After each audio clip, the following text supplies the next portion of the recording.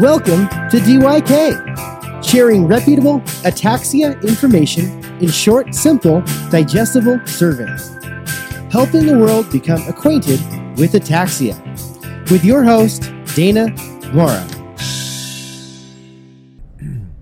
Hi, everyone. Welcome to another episode of the Did You Know podcast. I'm here for the 61st Annual Ataxia Conference in Philadelphia, Pennsylvania.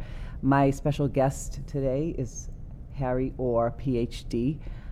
Harry, I understand that you were responsible for finding the first ataxia gene, which was named SCA1. Is that true?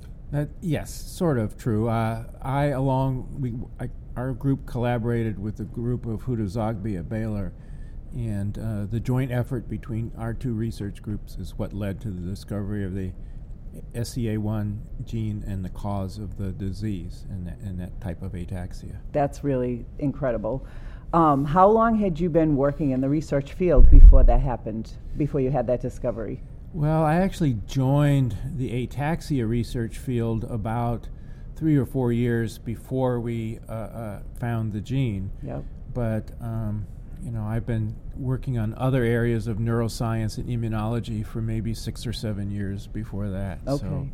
And collectively, how long have you been working on ataxia, researching ataxia? Well, according to Huda's talk this morning at the research meeting, this is our 30th anniversary of our collaboration. Wow. And 25th anniversary of discovering the gene. Wow. And so, kind of like what I like to say, in every male-female relationship, it's the female that keeps track of the dates. So he's keeping track of the dates. She's keeping track of the dates too. So I always get these emails, happy anniversary. That's great, but it's a big deal, and it is like having an anniversary. It is, exactly. It is. It's an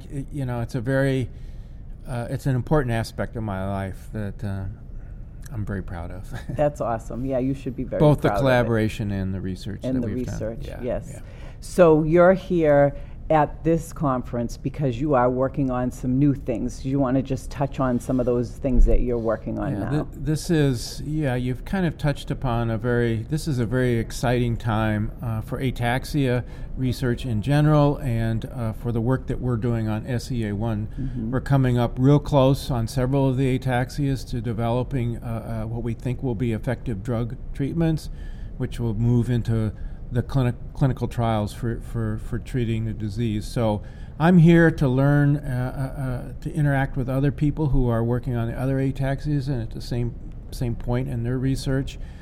We want it to go as smooth as possibly and as quick as possible as we move towards the first clinical trial. That's awesome. And so that's in the near future?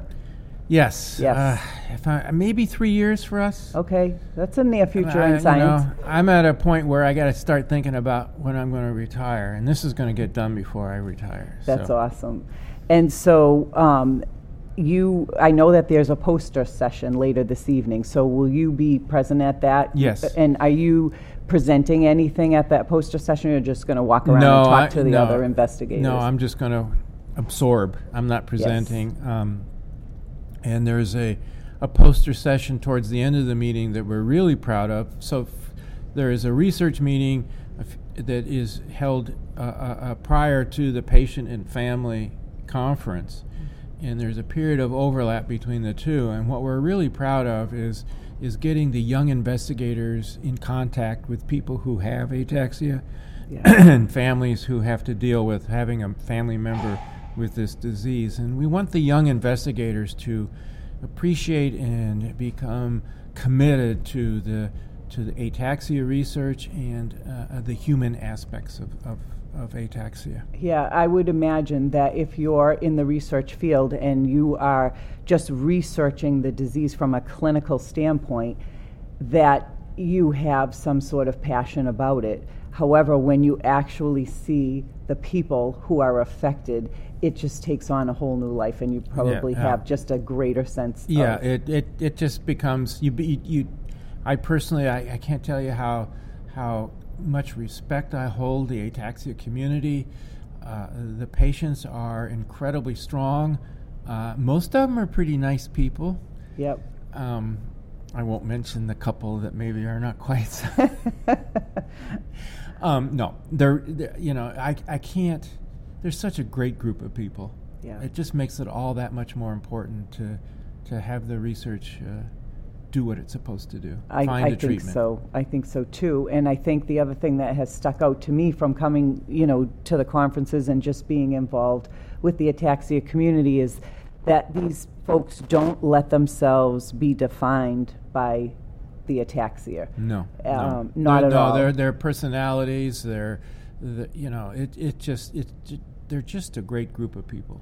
Yeah. So you've had the good fortune of being able to work with some of them and connect those faces to the research that you're working on. One I think of has been a really important benefit of being part of the ataxia community, is coming in contact with people with ataxia and their families, and just getting to know them on the personal side.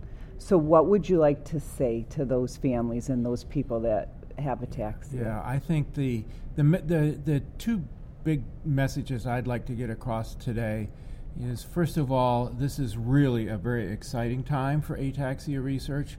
Like I alluded to earlier, for several of the ataxias, we are very close to having a drug go to a clinical trial, that the science is supportive of the idea that these drugs will be have some substantial clinical benefit, help the patient manage their course with the disease. And I think the second message is, I can't emphasize how important the National Ataxia Foundation and the ataxia community has been in terms of their support. There's the financial support, there's the patients stepping up to be part of research trials, clinical and clinical efforts, and just being there as emotional support, if you will, for the researchers.